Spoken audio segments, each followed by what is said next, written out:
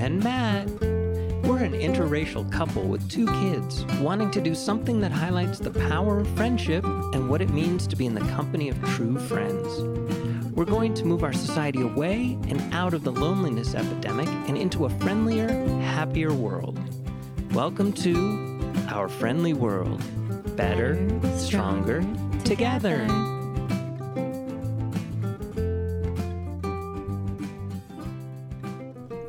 Recording 1, 2, 3. Hello.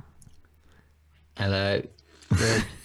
I know. It's hard to just say something, but We usually A, sing. B, C, D, E, F, G. Let Paul. Bonjour. Hey. Would you like a cup of tea or a biscuit? Okay. Who knows? All right. Okay. Hello. Hello. Welcome to Our Friendly World, everybody. Indeed. Today is a beautiful day. We have a beautiful person to share with you today, to introduce you to.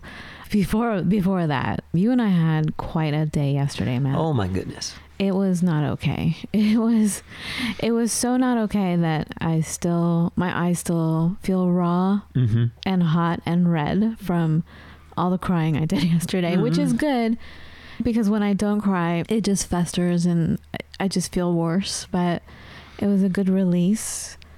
Once in a while, it just feels like I'll just speak for myself. I just feel, now I don't have a big problem, but I just think this is a human problem.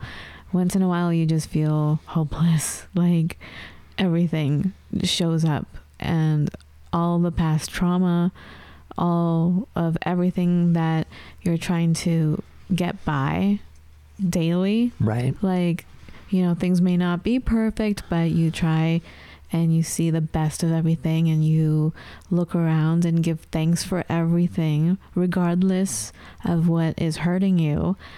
And sometimes you're just tired and one thing someone says can just totally throw you off, right? Yeah. And lo and behold, we had a call with your parents yesterday. So more issues came up. Like, we were already dealing with stuff and then being reminded, you're such and such an age and you don't have enough money and you don't own a house. You're still renting an apartment and, and then so-and-so died of COVID. And because, your parents tend to always, I know we're in a pandemic and everybody's dealing with disease, but it was too much. So I went in the corner at my desk and I was just sitting there, and I don't know if anyone else does this, but sometimes I just scroll through the phone and I'm like, who can I need a friend. I need somebody.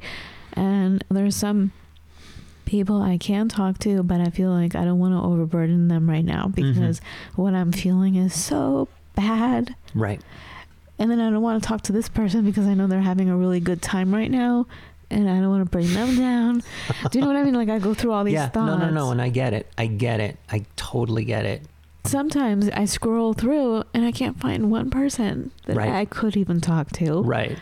And so I sat at my computer and I just started crying. I had my headphones on that I use for podcasting and editing, which kind of feels like as soon as I put it on, I'm not part of the world. Right.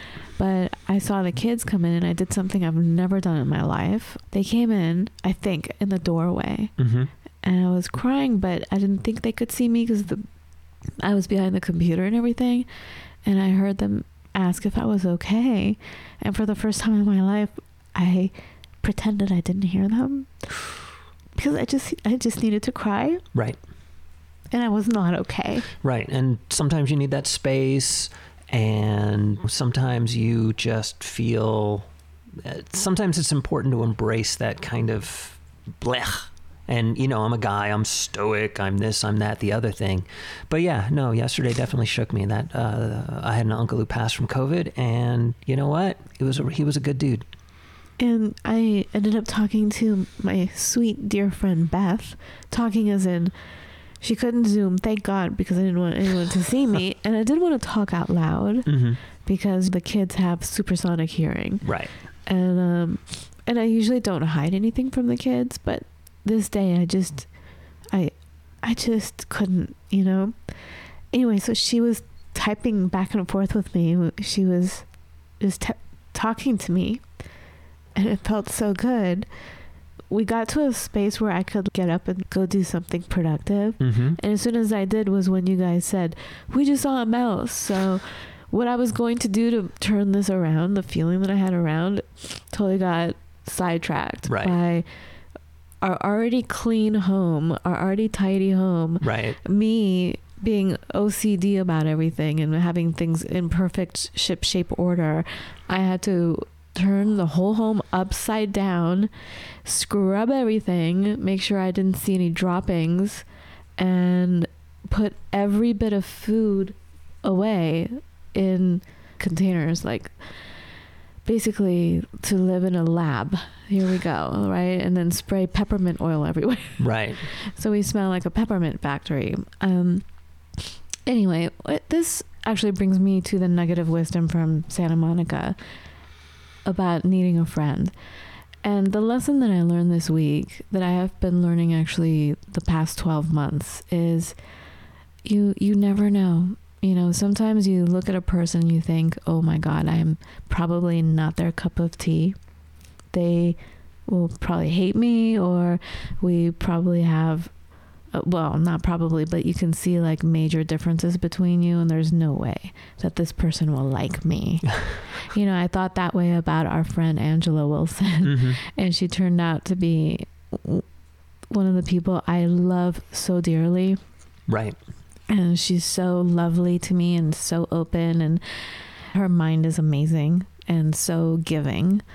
But this reminds me of Santa Monica. I had a friend who lived on the 5th floor.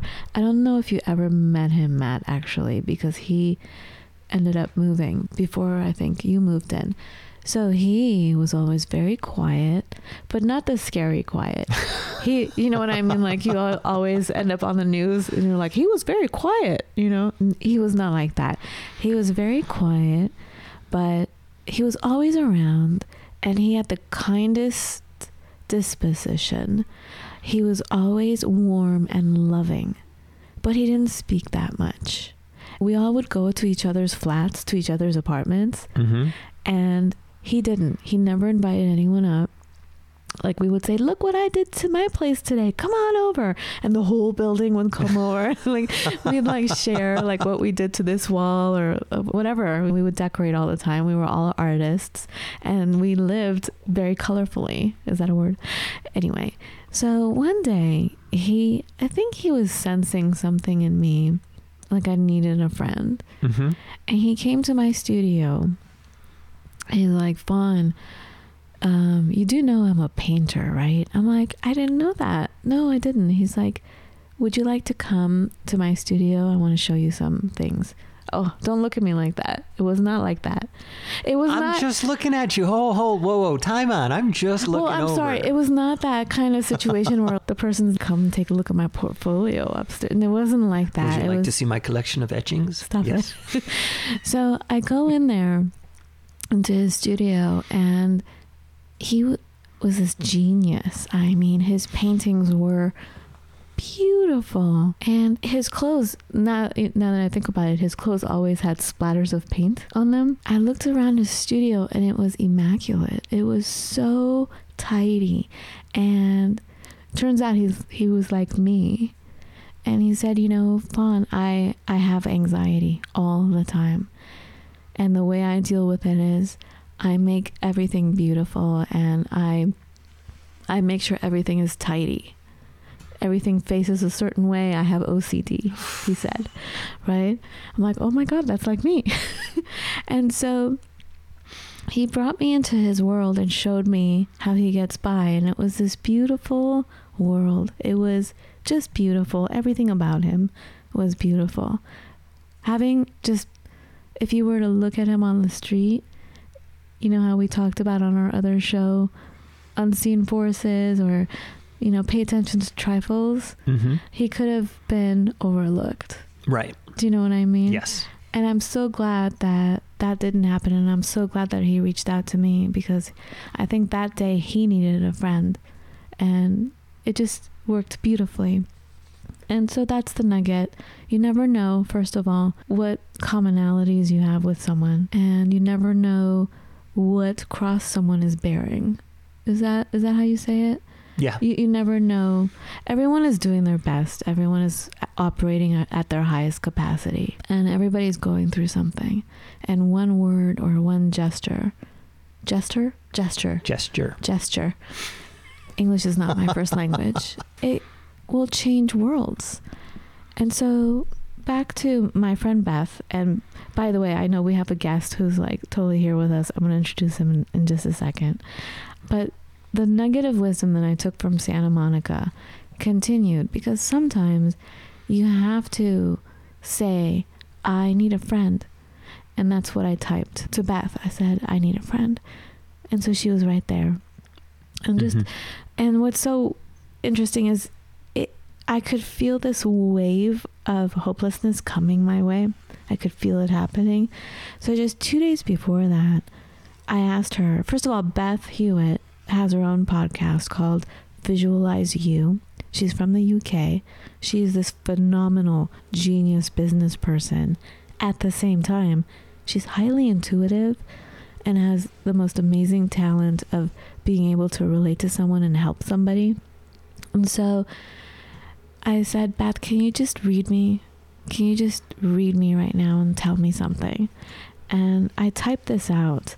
And although it was written, this is what she was telling me. I have it written down because we were typing. I have it written down.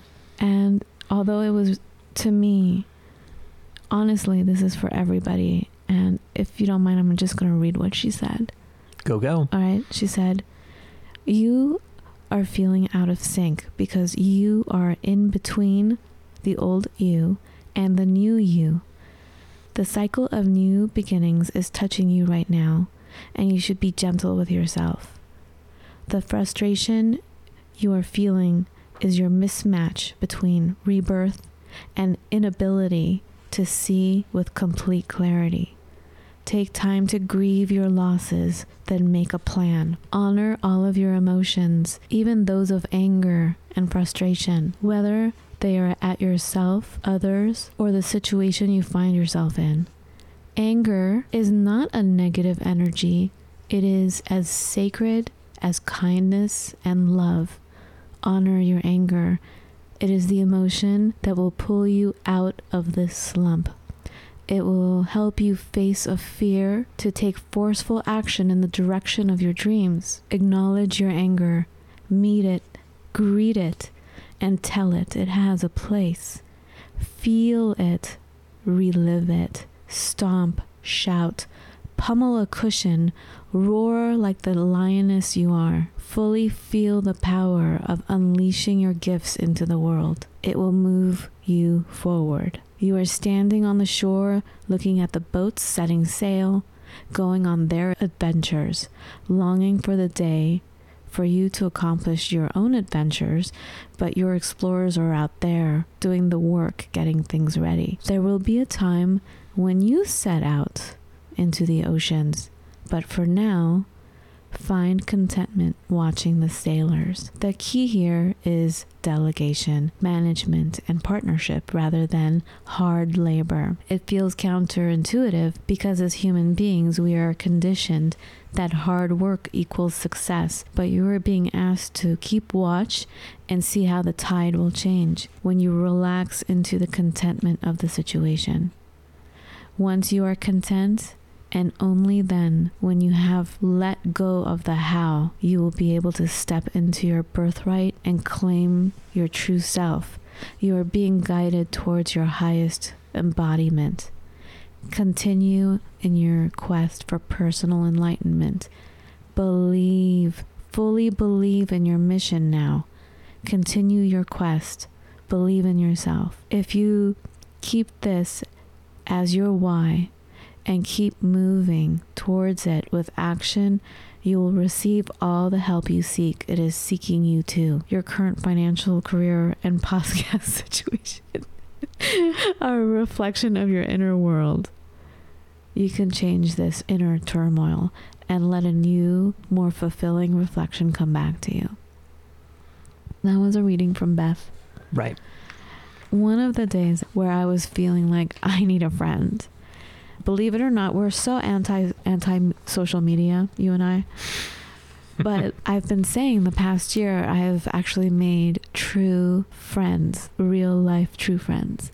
And even though we can't be together right now, I'm finding our circle, our family out there. And one of them is our friend Paul, who's sitting very patiently right now. Extremely patiently, actually. So I went on Instagram and I'm part of this vegan group, right? And so I see Paul. I see this handle that says lotusmusic.co.uk. And of course I'm drawn to the UK, but the Lotus thing, and there's something about him. So I clicked on it and I started looking at his pictures. And I had just been posting about how I really dislike the behavior at New Year's, how it really freaks me out how people celebrate the New Year's with such gusto, and they totally, what's the word I'm looking for? They say phooey to the old year, right? Yeah, they totally defame. They say, so long, year such and such. I hate you So and so. Whatever, you know. But that's the year they were like, woohoo, yay, you're here. It's like such a backstabbing, two-faced way to live. Like, you're cursing this whole year, right? But I did not find this with Paul. Paul was saying, this is how I celebrated. And there's this beautiful picture of him with his friends. And he was talking about this was done with reverence, with meditation, with prayer, with candles, and being thankful for the previous year that we're leaving behind, being thankful, grateful. And that's what I've been saying. Like, hello, no matter what's happened, if you're still here to hear these words or see anything or breathe, the year gracefully brought you to this very moment. Right. So please do not disrespect it, right? Yeah, no, absolutely. So anyway, so immediately I was like, this guy is the real deal. I love this guy. And so I DM'd him. I'm like, hey. He's like, hey, who are you? Of course, that's what you do. I'm like, hey, let's meet on Zoom. He's like, what? And I could see, we got on Zoom, and I could see like the first few minutes, I felt like this is my own insecurity. I'm like, oh my God, he probably thinks I'm a crazy person. I'm like, I think you should be please, can you be on our podcast? Like, I love your music. So Paul is a musician and a meditation instructor. He also has, by the way, that's also his website, lotusmusic.co.uk. He has a website called meetyourmindonline.com. Interesting. He's a yogi, you guys. He's a yogi. I love him. Anyway, we talked for about an hour, and here he is, everybody. Everybody, meet Paul. Hello, you're right. Doing fine. Good, nice. It was really nice to hear you embracing your sadness earlier and stuff like that, and you talking about that. I really enjoyed it. What I've learned, especially over the past few years, I used to be an alcoholic and an addict sort of thing. That pushed away me embracing all of those certain feelings. Mm-hmm. And now that I'm clean, I get to fully embrace them. And even sadness has like a true kind of beauty with it. In a weird way, it has its own, sacred, special place. But to truly feel it and like engage and embrace it like you did is just like, it works wonders. And in a weird way, like if you have the perception of that it's there for a reason, you can actually sometimes like enjoy it whilst it's happening as well, not just the benefits after. So it's nice for you to share that. I enjoyed that. I appreciate that. I've always shared how I feel, and I've found in the past that people will suddenly turn on you when you're being real with them. And not real like in a harsh way, but just saying, hey, or just crying even. People freak out. And this has been my experience and growing up in LA, right, or other places actually, like it's become prevalent. I don't know how it is now because we've so gone away from that world of, if you're feeling anything, take this drug. oh, you're sad, you're depressed, you need to be on medication. Right. Yeah, Anything to stop feeling whatever it is, let's just block it instead of really embracing it. And also, if you see someone crying, freaking help them out. My God, just all they need is a hand, not even a word sometimes, or just a kind gaze. You know, Paul, when I was living in the UK, I lived in two different areas. I lived in Guildford, England, and Cambridge. And I gotta tell you, I'm a crier. Like, when I cry, first of all, I'm mostly happy. Like, I'm mostly very bubbly and laughing most of the time. But when I feel sad, the tears will just flow. And I remember, and this would happen not a lot because I didn't cry a lot there. I loved England so much, but I did cry. And I remember sitting in a tea shop one day by myself. I was at a table and I started crying. I was writing in my journal, but I was crying. And all of a sudden, I noticed a stir in my peripheral vision. And it was these ladies, and they were all like arm in arm.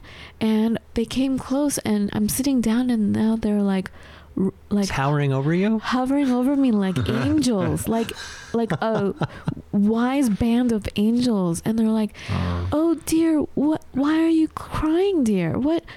And they were there to fix it, whatever it was. They were so concerned. Solid. They were so concerned that a few tears were coming down some stranger's face, and they were there to help. Right. With humanity. That does not happen very often. It doesn't feel like it happens very often, no. In the United States. I mean, I remember, you guys, a long time ago, I was hearing, I could be wrong, but it was, I love her. What is Kate Hudson's mom's name? Oh, jeez. Put me on the spot. Thank you. Oh, my God. And pressure. She's a famous actress, famous comedian. Goldie Hawn. There you go.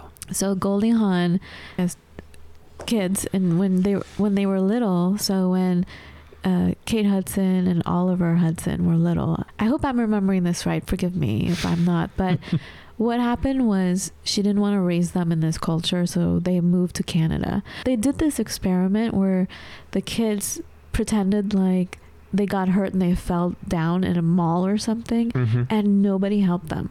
They just kept walking.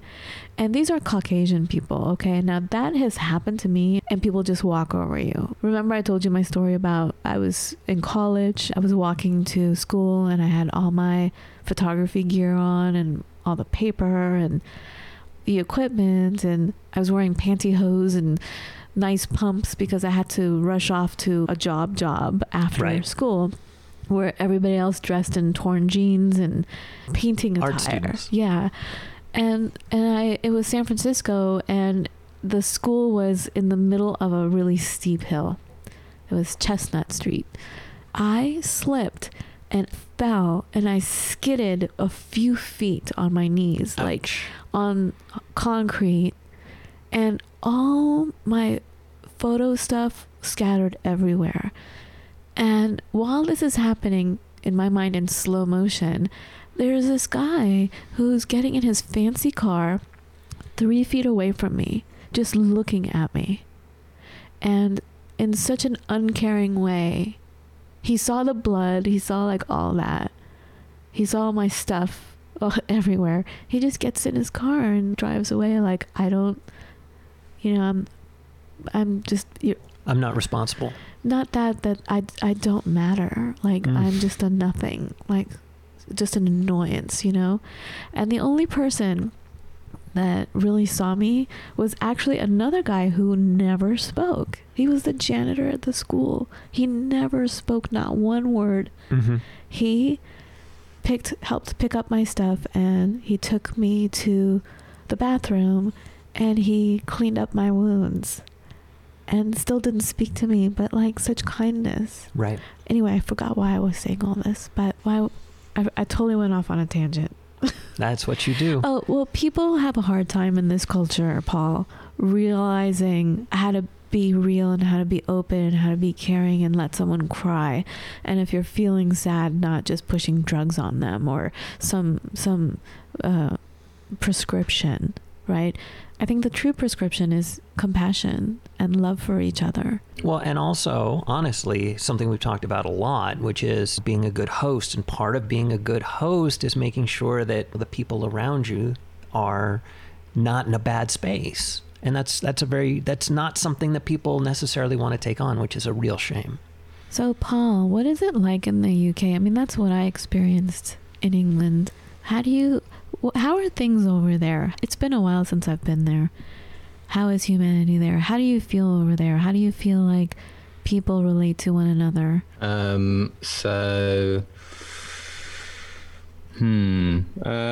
would say it is quite community-based. England is quite old school like that. People quite appreciate English traditions and stuff, which joins people together. We talk about the weather a lot, a lot of small talk and stuff like that. Right. But people will generally really care for strangers. I mean, I haven't really been to America much, so I can't really compare. But in Thailand as well, when I lived there for a couple of years, they were even better than English with this kind of thing. Like if someone fell over, you would have 100 Thai people just running over and wanting to help them. Maybe because, they have the Buddhist religion, which has a big impact on how they are. There also is a lot more poor people in Thailand, and they have an amazing sense of community. Like if someone gets in trouble, their family backs them up no matter what, and all their friends, and it's just massive community over there. So I'm guessing that's what kind of has the biggest impact on people having empathy and stuff for others, like strangers, would be if they kind of know what community is in their day-to-day lives, and they're more likely, I'm guessing, to have empathy for strangers and stuff like that and other people. What do you think went wrong, Matt? Why is the United States the way it is? Questions. There's always lots of questions. And my presupposition has always been that Americans in particular were very migratory, and we don't necessarily settle down with deep roots. Even if our family is from a town, we're 3 towns over, we're surrounded by strangers. I've just had that prejudice, and correct me if I'm wrong, Paul, but in England, the roots settle deep. And people are in a community generation after generation, and so they feel a real ownership because maybe they see their father's name on a building or, and that kind of thing, and they have something to live up to, and they've seen their parents, again, generationally, helping people out, showing that they care and that they have faith in their community and they want to strengthen their communities. That's true. I mean, even the buildings talk to you, and they've been there for centuries. Here, it's like a movie set. You put up a building, they look like matchboxes when you're seeing them built, right? Right. It's so crappy. Well, and then it's torn down. Right. Nothing lasts. Right. But then you'll remember when we were in like a Port Townsend, which has been around for a minute, there were dates on all the buildings from when they were built. And so you at least get a sense of some semblance of history. And I know, of course, Paul's probably laughing because our idea of history is about 200 years old. But if something is 20 years old, we're like, wow. Yeah. You're right. Again, it comes back to architecture. Architecture is huge for me, obviously, but I mean, in England, in the UK, it is like this beautiful mentor all over the place, right? Reminding you. Yeah, definitely. And also, what goes hand in hand with that is, like the history of England, like the myths and the legends and the folklore. And like our old religion before Christianity came was like Druid and Celtic and stuff like that, and all this stuff just intertwines and obviously makes the atmosphere that we live in, that we grew up in and stuff. Do you find it's easy to make friends in the UK? Like, can you just go up to a random person and start? Yeah, I would say so. Yeah, I mean, I've always been quite lucky at naturally being able to make friends wherever I go, which is a blessing. But I would say, yeah, people are quite friendly. Obviously, some people aren't, but yeah, most of them are quite open about that. I love it. Oh, I really miss England. I really do. It's so special. So going back to having feelings and expressing them, can you share with us how you came to be where you are today? How did it all come together for you? The meditation, the getting over drugs and all of that. How did you do it? What brought you here? So, okay, it's quite a long story. I won't go into it too much, but I will a bit. So, I mean, I started practicing meditation when I was about 15. One of my best mates, he was Hindu. A friend who I used to go to a lot of English music festivals with and stuff. And I got into music when I was quite young. When I was about 8 years old, I started playing piano and guitar. And then I started singing. But then when I got to 15, I went to college just studying music. And then when you get into college, which is, I think it's still part of high school for you guys, isn't it? When you're 16, 17. Yeah. Yeah, when I went into that, a lot of drugs come around. And I went to a college in Glastonbury, which is one of the most hippiest parts in the UK. They have Glastonbury Festival. I don't know if you heard of it. Yeah, no, absolutely. I can't, and it's canceled. I just heard it was going to be canceled for 2021 now. Thanks. Yeah. So I mean, I got into the drugs a lot. I actually started selling them a lot since I was about 16 years old and whatnot. And then my music started deteriorating. I went into a lot of like the illegal rave scene. And the reason why I went into that instead of my live music was because of I was more accepted to take drugs and I could get away with it more so and stuff like that. I mean, that was amazing. It was great fun. You had like these parties in the middle of nowhere in the countryside with like thousands of people, and every now and then the police will come and they'll try and shut it down. And it was just full of like thousands of hippies. It was great. And the landscape was beautiful as well. And then eventually it got so bad, my addiction, when I was about 24, it just, I hit that rock bottom where something just happened and I was just like, right, I need to go. My mum, bless her, she paid for me to go to rehab in Thailand, and she sent me off in 3 days on an airplane. It was like, go, boom. So I went there, and that's where I met my first meditation instructor who taught me how to teach meditation. And then I met lots more like Buddhists. So my first one was a spiritualist, and a lot more after that was spiritualists and stuff like that. And I mean, I got really addicted to ketamine, which I found it makes you have like out-of-body experiences, this drug. And I think that's why I got so addicted to it. And that's why I got so into meditation when I got clean, was because I was obviously seeking this spiritual side for me. And people get addicted to different drugs because that's what they seek and what makes them comfortable. Right. That makes sense. So I really got into my meditation, do it every day. Then I got into my exercise. I've just done my PT course. So I actually want to, when I'm older, after my music, I want to actually make a fitness health detox retreat. But also like putting spirituality in there, meditation, the fitness, the cookery classes and stuff like that. But yeah, and then whilst I was in Thailand living on this little island for a couple of years just after rehab, I started writing music, and I wrote my first music album. And I lived in this little Thai house on the side of this mountain overlooking the jungle and then the ocean, like 5-minute drive from me. And I just wrote this album. It was beautiful.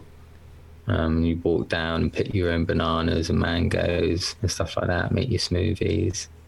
Nice. Yeah, perfect place to write an album. It was a blessing. Yeah, and for my mum to pay for me to go to rehab and send me on that flight, I'll always be grateful for that. Yeah, I'm now grateful to her. I'm grateful to her because, oh, Paul, I just want to kiss you. I mean, platonically. Platonically. I love you so much. I just want to kiss you on your forehead. I think you are such a phenomenal human being. And please keep talking. I love and I'm glued to everything you're saying. All your experiences. Please keep sharing. Oh my God. It's nice for you to say I love you both too. I love your podcast, what I've heard so far. But yeah, I mean, after Thailand, I had to come back to do my music album. I can't really stay on a little island in Thailand and do a music album. So I had to come back, and I got a few contacts here to get stuff kick-started off, and I had to do my PT diploma when I got back as well. So yeah, now I'm just, at the moment, I'm staying in a little studio flat above my parents, which is lovely to be back with the family for a bit. And then I move in a couple months, this little log cabin next to a stream in an orchard where I get to teach meditation and do more recording and stuff. Paul, that sounds amazing. We want to come over. More than welcome. Thank you. Can you share with us a little bit right now? Can you sing to us? Am I putting you on the spot? Is that okay? No, you're fine. Yeah. Okay. Because we both, I mean, first of all, Matt is everything UK. Matt's computer only I only get news from the UK. Like for years it's been this way, and for years I tried to live in the UK and it didn't work out because obviously Matt was in the United States and that's where we were supposed to meet. But oh my God, yeah. And anyway, Matt is a huge music person and we both really appreciate what you're doing and are huge fans of you. Cool. You may need to adjust his levels. What do I do? Well, no, when he starts playing, it might come in too loud, too quiet. Do you want to do it? No, you got it. Okay, all right. I'm so excited. Okay, groovy. Okay, so this one is called The Blood Moon Goddess. Okay, here we go.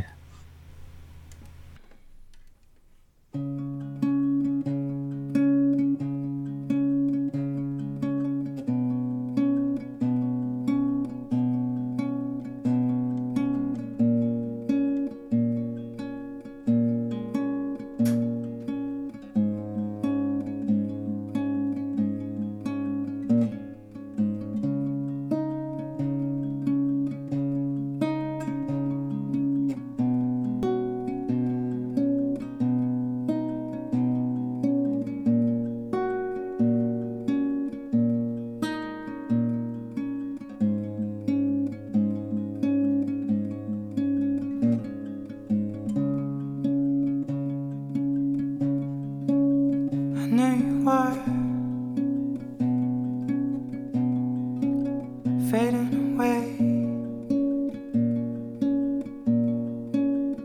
from your veins,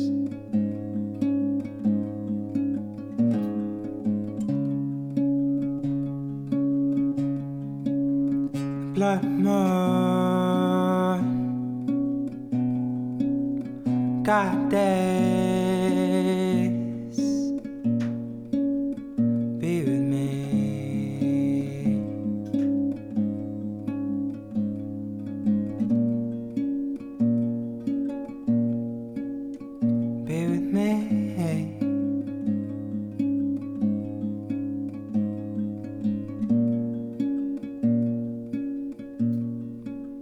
Save her.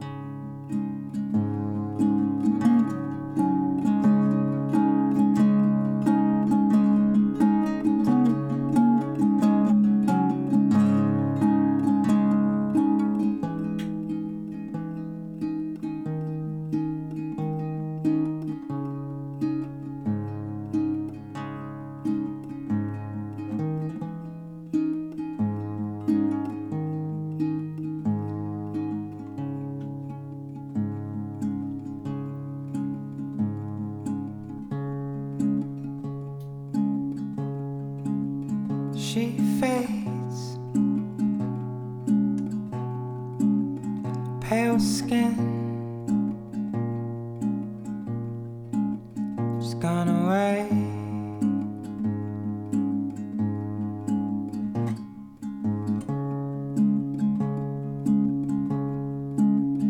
Then you burn, sending light down to her.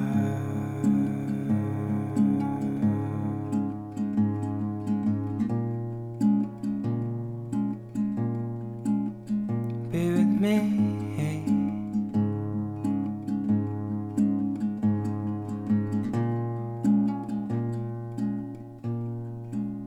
Save her.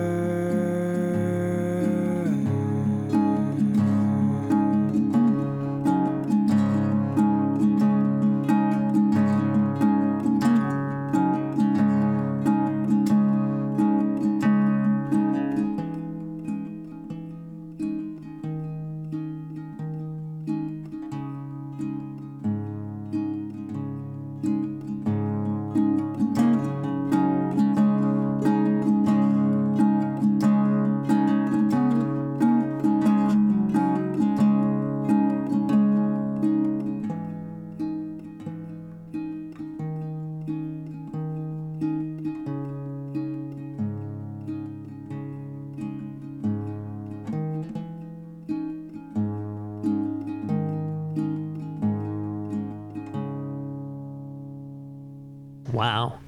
Oh my God, Paul. See, this is what I'm talking about. This is so healing, and this is what the friendship circle is all about. It's food and music and conversation. And listening to you, I feel like all the troubles that I was talking about, it just feels so much better, you know? It doesn't make it disappear, but it makes it all beautiful. Well, yeah, you Like absolutely. how Paul was saying. Absolutely. The way you were playing, the way it started, it just draws you in. And then it's not like you're personally, for the most part, I listen to typically songs that have extremely powerful lyrics and people singing. I mean, it's very Matt is a heavy metal guy. power metal in particular. So it's very ha-ha, et cetera, et cetera.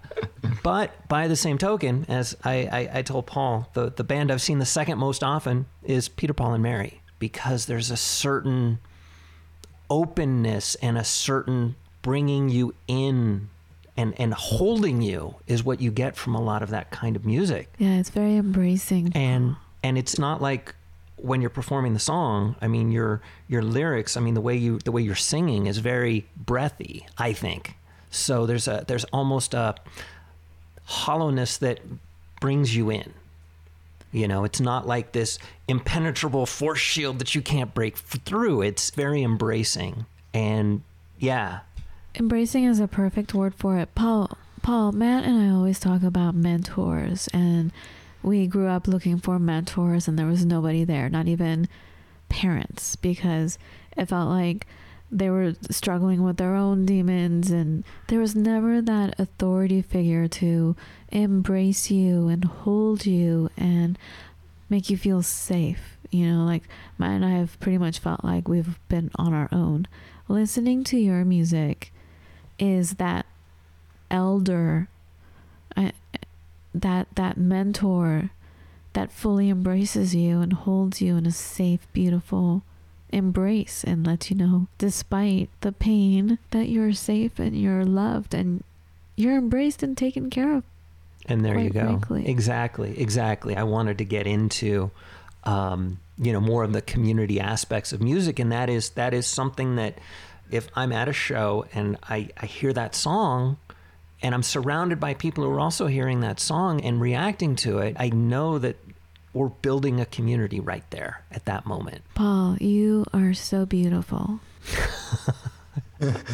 Thanks. It's really sweet of you to say. I mean, there's some amazing compliments, and I can really relate as well to you kind of saying it's embracing and it's okay to what I kind of got the gist was to feel vulnerable, to go into that song, let those feelings come out and those emotions. Like the kind of music that I play, I also love listening to that kind of music. And I've had friends before that say, why do you listen to that kind of music? It's really sad. And what I feel is that those people, which some of them have actually now started embracing that kind of music, that they just haven't, gotten in touch with that vulnerability of letting go and staying in that safe space, what you're on about.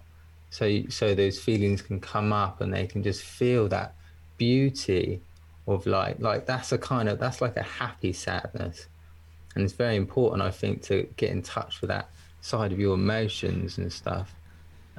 So to hear you say that my music does that is really nice. I really love hearing that. It's great. It transcends time and space. It transcends age, because as you were playing, I felt like, do you both remember or ever had this feeling? And I never quite actually had it in physical realm, but being little, the feeling of, or the memory of being very small and having a big person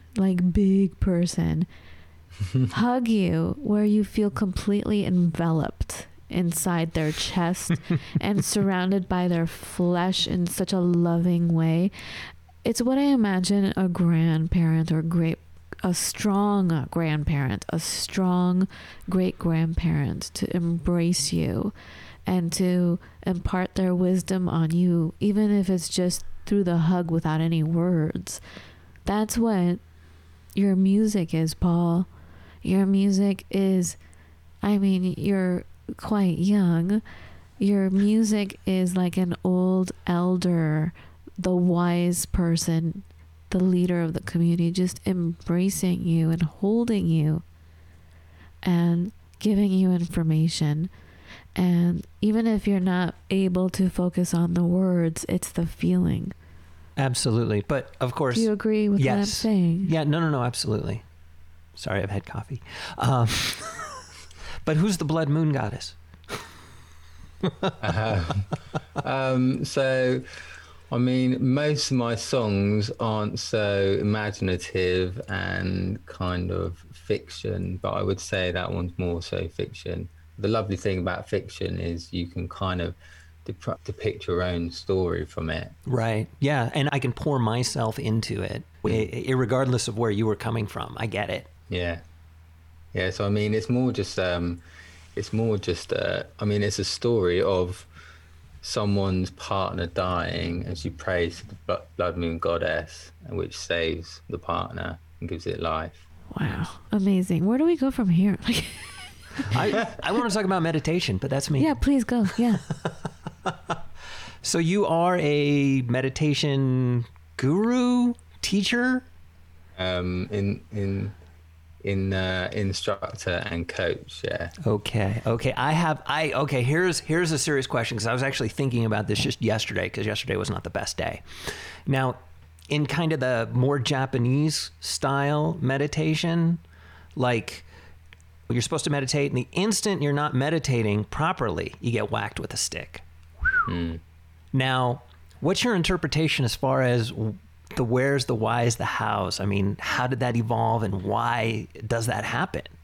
What do you do when, people are meditating and you can see them slipping in and out of really staying in that, I guess, higher mind? So what I think I know, is the monks in Japan that do that are Buddhists. And there's, different countries, the different Buddhists have different beliefs. Right. So that would, I'm guessing, come from the culture of Japan, and they're quite strict with Japanese. They always have been. They're quite loyal and stuff like that as well. What I wouldn't recommend anyone going hitting someone who ain't meditating hard enough. But so what I teach is lots of different practices to, especially for beginners, to ground them and calm their mind and their body at the same time. So you do all these different practices beforehand, and then when they go into that meditation, which is normally, say, if we do a 40-minute practice, only 5 minutes at the end for a beginner would be just sitting and being aware. So yeah, we do all these different types of practices so that when they go into that meditation, they are grounded and calm, and their mind's not distracting them from being present and in the moment. Right. And then what works for them, and that's it. Everyone's different. And we'll have open conversations on different subjects, like, I don't know, like yin and yang, karma, manifestation, gratitude, that kind of stuff. Because the philosophy is also quite a big part. But I mean, everyone's journey is massively different, and there's no right or wrong way about meditation. And some of the, big time gurus, say like Guru Sadhguru, who is very well known, probably one of the most well known ones at the moment alive. He, for example, would say, don't believe everything I say. Because everyone's depiction of what's right and wrong is different. And that's why I believe we're put here, is to understand life and experience life, and to understand the difference between yin and yang and what we perceive as good and bad and stuff like that. But yeah, everyone's journey is different, definitely. Gotcha. Now, back to getting hit with stick, because of course I'm fascinated by such things. For me, thinking it through, I want to say that it may have evolved because people have this urge to communicate. And in much the same way I studied Aikido, and in much the same way we're taught that a punch on some level is an act of communication. This is someone so desperate to connect to you that they take a swing. That's how emotionally charged they are to want to physically connect to you. Now, it's not particularly a positive way, but in my mind, it's like getting hit by the stick in meditation is something similar. It's a desire to be connected with in a much more direct and physical manner. But that's me. What now? Like the instructor wants to connect with you? No, the student actually wants to be communicated with and talked to. And maybe they'd much rather be like petted on the head, but that's not going to happen. They're going to get whacked with a stick. But it's at least a communication. And it's at least something that you draw out. But I don't know. That's just me. That's also from definitely our background in studying martial arts. Is we learned, especially through Aikido, if someone is attacking you, that they're out of harmony, and it's about reconnecting and bringing them to harmony and protecting your attacker and really understanding what the punch is all about. Right. Yeah, absolutely. Like, where is this pain coming from? Right. Yeah, because all anger deprives really from sadness. Right. Exactly. Yeah. Totally. I really like the fact that one of the things you're describing is everyone's journey is different. And that is, I think, one of the absolute key things. I mean, I think everybody gets to a particular place on the earth, but everyone gets there in their own way and learns their own lessons along the way. I'm really intrigued by what you're up to, Paul. And I'm so glad we met. I want to be a part of everything you're doing. I just think we have a lot in common. Our paths have definitely come together for a reason. And prime example, you see how this happens? Paul didn't know me. I didn't know Paul. I was brave, and I'm like, hey, hello, from all the way over here on this on this side of the planet.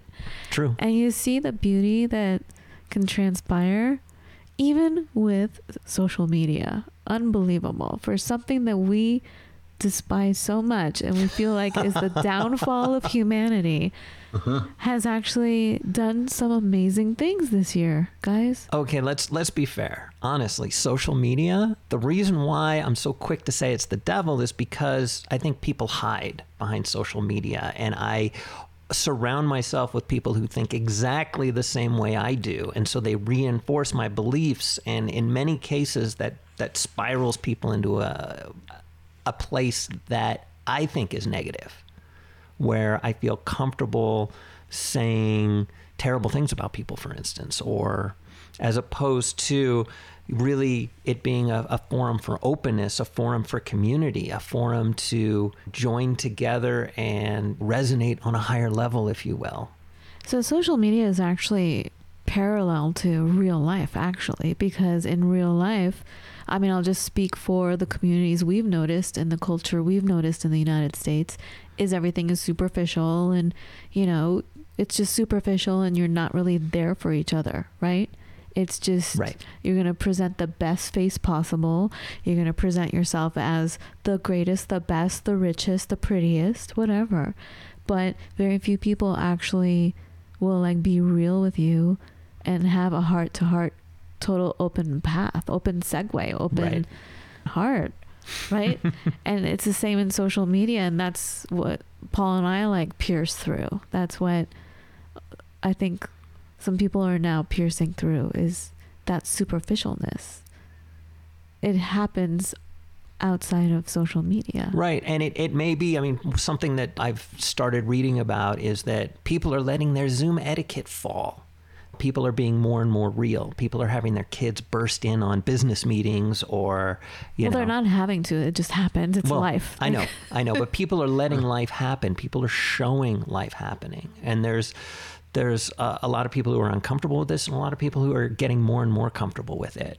But I mean, once upon a time, I spent 8 years in a remote position and I mentored. And mentoring is not something to enter in lightly. And it's extremely fulfilling, but it's also can be extremely challenging, particularly completely remotely. I mean, I had to understand and communicate and go through this entire process with somebody that I met once, as far as face-to-face in real life. And we actually always met just strictly vocally and typing. And that was it. We didn't actually look at each other. And isn't that quite spiritual if you think about it? Because having faith, it's something that you can't see. It's not material you can grasp onto, right? And so now we're all communicating together on this other level without being together physically, without smelling each other, without hearing each other the way you would hear in person. Right. Yet the communication is totally happening. It is like meditation and entering the different realms and experiencing things without drugs. You know what I mean? Like you realize, okay, I can achieve this state totally naturally. Like I am built for this. We are all built to do superhuman things. And when you access that, then you're like, okay, here it is. And I think that's what's starting to happen with us because of the pandemic. So much like how everybody's like, all right, 2020, you sucker, we hate you. All right, pandemic, what lessons have we achieved? What lessons have we learned from this? How have we grown? We've now, the majority of the population that refuse to see the injustices or face to see all the various different levels of injustice, racial injustice, economic injustice, environmental injustice. Right. You know, and now we're all, I don't know, everything is becoming clear. The veil is down. There's no behind the curtain kind of thing. We can see better now. We can feel better. You guys? Yeah, no. I agree. I don't know if I necessarily put the meditation label on it, but I definitely think that we're getting closer to that point where we're feeling more and more comfortable to show our authentic selves. Not because comfort is not the right word. We're getting more and more insistent on showing our authentic selves because that's who we are. And I think that we're having fewer and fewer opportunities as far as social interaction goes to show people who we really are. But to meditation, Paul, you were talking about a beginner may attend a meditation class and spend maybe 5 minutes at the tail end really being aware. How, using words which are pathetically incomplete, I know, but how would you describe your sense of what it is to be aware? So what Buddhists say, for example, they'll say we have 6 senses. So your 5 main senses are your sight, your smell, your taste, your sound, and your touch. And then the 6th sense is thinking. So being aware is just letting go of thinking and just trying to notice all of those 5 senses in one go at the same time. Because when we're walking and talking and moving, it is pretty much impossible to actually concentrate on two senses at the same time. It's really hard to give like most of your attention to one or the other. Normally happens. It's really rare to actually, when you practice it, you know, you'll see what I mean. But so when you meditate, you really just try and let your thinking go and just be in those 5 senses and just be. And then after a while, if you really want to get into the spiritual side of meditation, because there's lots of different benefits, and some people, you know, do it for their mind, some people do it for their body, and stuff like that. But if you really want to get into the spiritual side and start opening that, then, you know, if you meditate for about, say, 2 hours, for example, for some people it's different. Some people get into it quicker or slower. But yeah, if you're there for 2 hours, just being in those 5 senses, you start going inside of yourself and unraveling those layers and stuff like that, which everyone, again, on that journey is different. Of course. But yeah, that's about it, really. It's interesting, you guys talking about the changes in the pandemic and stuff, and it's funny as well. 2020 is the number that represents change and transformation, and I find that people have either gone one way or the other. They've either really taken advantage of this corona stuff, this pandemic, whatever, and they've really embraced self-growth and self-love, because this is a perfect opportunity for self-love. You know, because we've been kind of forced into either isolation or solitude, depends how you are in yourself. And yeah, self-love, this is prime time, and other people have just gone the other way, and they're normally the people that have gone, I've hated 2020. But yeah, it's been a great opportunity for it. And also, yeah, there's the benefits of online talking and communicating through like social media and stuff. But it's interesting, like with social media, you know, it can be really addictive. Right. Just looking at your phone and stuff like that. I mean, I really try and only use it for mainly for my music and my meditation and promotion. But yeah, I mean, my addictive side of it will go to just pick up my phone just for the hell of it. And I'll have to battle my mind, and I'll be like, whoa, don't touch it. Put it down. face it upside down. I'll go downstairs. I'll be like, right, I'm leaving you upstairs. Right. I'll go out sometimes to walk and leave it at home. Nice. Yeah, no, I have it's weird because I'm a computer programmer, but I have a pathetic phone. It doesn't do anything. I don't even have a Facebook app on my phone, for instance, just because I know it's just far too convenient. Now, unfortunately, I'm around computers all the time, so I have that aspect of things. But generally speaking, when you're in front of a computer, I'm engaged in probably a work-related activity, so it helps keep me away, but it doesn't always. And there are times where I feel like I'm just reflexively checking on things for no good reason, where I could be doing something a lot more constructive. I really like that thought of self-awareness or isolation and sitting in making that almost logical decision as far as where you're going and what 2020, ultimately speaking, writes in your soul. Does it write in you suck, or does it write in I got traction on this, or I learned this, or I met this person, or I had these experiences, even if they weren't, standing on the top of the Eiffel Tower, they were still good experiences. Mm-hmm. Or I became more self-aware. I understood myself so much better. I think there's a lot of power in that. I've always described the Tao of Matt, which is just, this is my way. And it kind of only works for me, but if I follow it and if I really adhere to it, I'm stronger for it. And I can tell those moments in time where I have not been, where I felt a little lost, are those moments in time where I'm not following kind of this Tao of Mat. I've kind of wandered off the path, and it can be hard to find your way back. Yeah, it's interesting, like, you know, what I think you're kind of a bit on about is like, you know, listening to your heart, and then also temptations and stuff can take you away from the heart, and also the easy journey can take you away from what the heart wants and stuff like that as well. The easy journey, of course. Yes. I want the easy journey right now. To be honest. I think I've had enough. Well, normally after the hard journey, you're getting normally an equal wave of the easy journey. You just got to be patient, don't you? Yeah, I guess you're right. You're right. I have to be a surfer and know that that wave is coming, so I can ride on that to carry me through and to carry us through. I just want to say again, thank you for being with us today, and thank you for joining our family, Paul.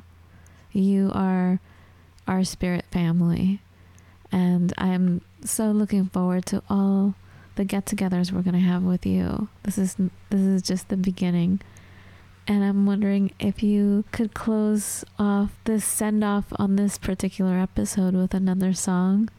Okay. Yeah, cool.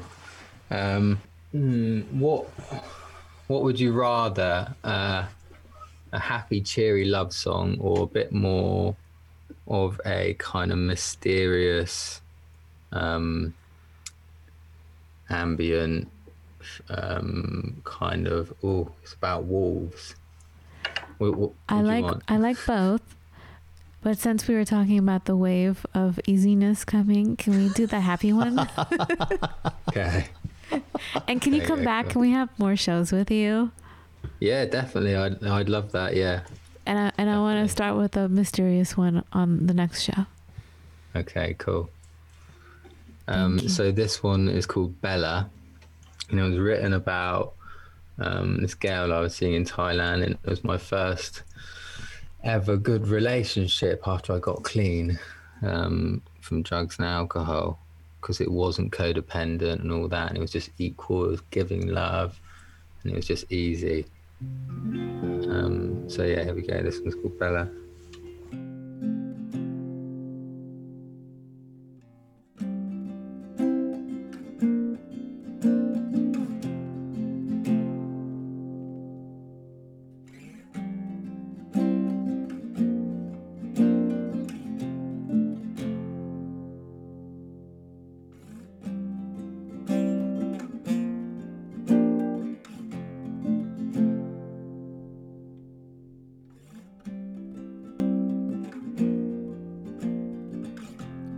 Bella, where'd you come from?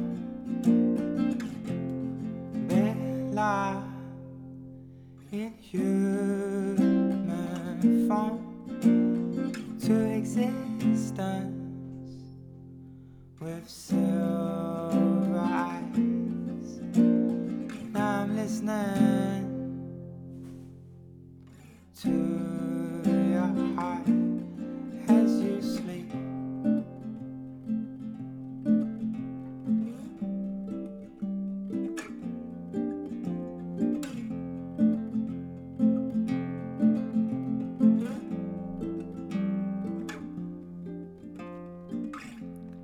Now we're walking in a heavy loving way.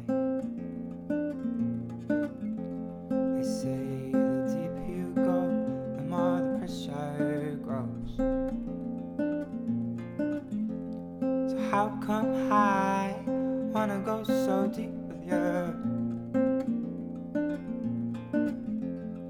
How come I only wanna walk with you? Slowly falling, slowly falling in love.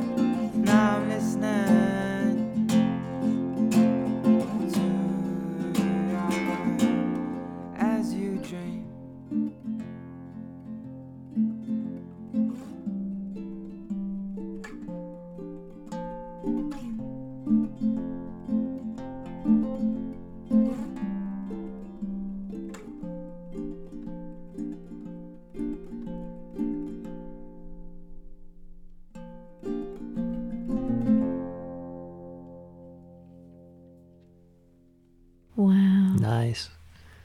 My heart is singing to your music, Paul. Thank you so much. Wow, that was really uplifting and beautiful. I was going to say from the bottom of my heart, but from my entire being, I am so grateful that we are friends now, and I'm so glad we met you. You are such an exceptional, beautiful human being, Paul. Yeah, no, absolutely. That was a really pretty song. And your music has, I feel better. I feel like a salve has been put upon my heart. I feel so much better now. Paul, thank you. To hear Thank more. you for having me. Oh my God, thank you for being here. To hear more from Paul, please go to which website, Paul, would you prefer them to go to? For the music, it's www.lotusmusic.co.uk. And then it's got at the bottom of the website, it has like SoundCloud link and the Instagram link and stuff like that.